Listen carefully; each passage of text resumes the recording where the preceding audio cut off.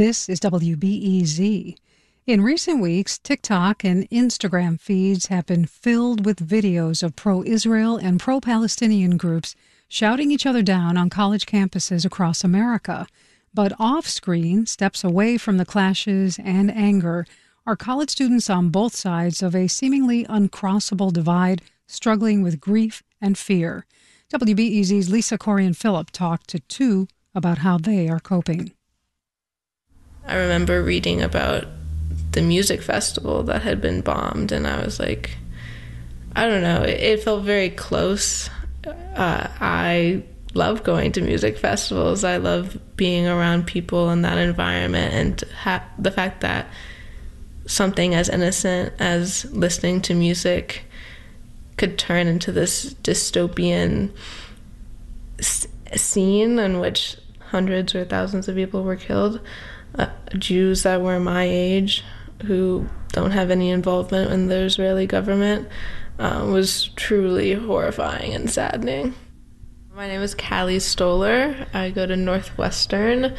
I'm a junior. I major in religious studies with a concentration in law and politics and a minor in classics. My name is Yusuf Haswa. I'm from Brooklyn, New York. Fourth year at the University of Chicago, studying political science with a specialty in race, indigeneity, and diaspora. How can I go to class when people in Gaza don't have beds, like they don't have water? Half their family members are under rubble. Like when people who look like my dad and look like my sister and look like my grandfather, don't have limbs, how can I consider to be a college student? There's no college life when there's no Palestinian life. Yusuf stands underneath a tree at the center of his school's quad. It's strung with bottles painted red, green, and black, the colors of the Palestinian flag.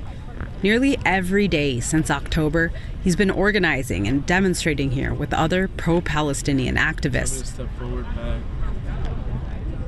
20 miles north, Callie's sitting on an old-school yellow velour couch in her apartment a few blocks from campus. She turns inward. The violence happening half a world away makes her cautious about where and with whom she shares her grief. I feel hesitant reaching out to new people or going into more academic spaces or classrooms and saying that I'm Jewish and saying that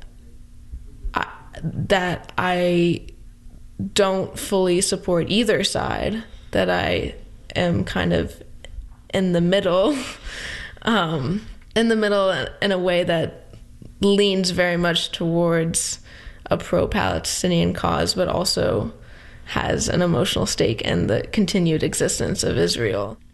Callie runs her fingers through her bangs as she thinks about what to say next. It feels like everything's very close to the surface, that one wrong word and I'm going to be canceled or something. Yusuf finds a bench on the Midway, a grassy boulevard at UChicago, framed by tidy rows of trees. The chatter of the quad is replaced by the chiming of bells from Rockefeller Chapel. These last few weeks have been some of the hardest weeks of my life. Being on the phone with family and things being uncertain and having your identity be so politicized and losing friends I've known for 10 years. I had a classmate of mine come up to me after class, and he told me that Israel should continue to bomb the children in Gaza, because if they don't, then they'll grow up to kill Israelis.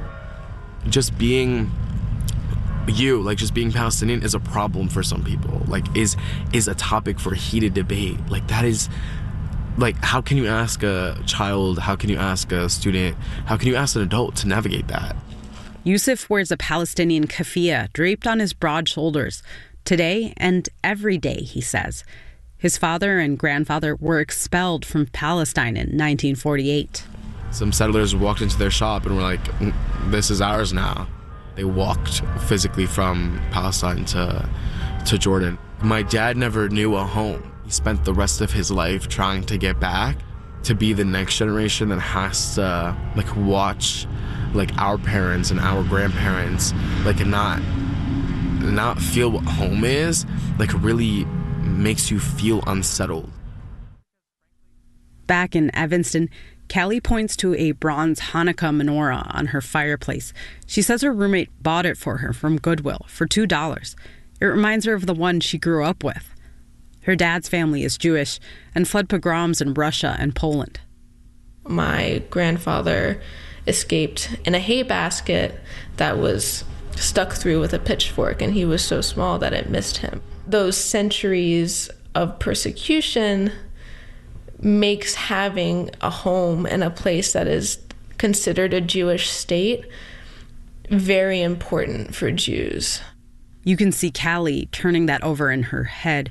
She, too, mourns the lives lost in Gaza. Listening to interviews from doctors who say that they have to operate with flashlights on their phone on children who have lost limbs, who don't have any more anesthetic to use. Like, you can't hear those stories and continue to support Israel. That sort of internal conflict is very isolating. In the Muslim faith, you have to say Alhamdulillah, which is thank God for everything. And it really was hard for me to see God's wisdom in this. Yusuf is not only grieving the deaths of thousands of Palestinians, he's lost friendships too. My brother-in-law just shared, like, when will there ever be another time in your life where you know exactly who stands for you and who doesn't?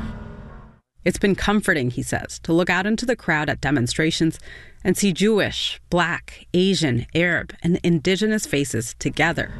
Honestly, I don't know if I would have the bravery to show up in the ways that my comrades are if I wasn't Palestinian. They're showing up to show up.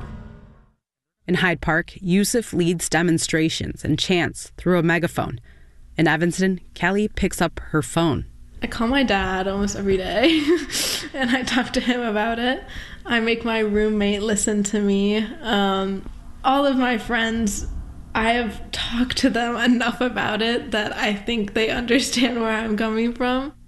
I think the thing is, like, I don't have an answer. Like, I don't know what should happen. I'm just 20 years old. I'm in college. I don't even have my bachelor's degree yet. But I feel like so many people around me seem to know the answer. Callie and Yusuf know the conflict is so much bigger than them, and that it won't be resolved tomorrow or the next day. For now, they're looking for people with whom they can safely grieve and be themselves, in the hopes of finding some peace. Lisa, Corey, and Philip, WBEZ News.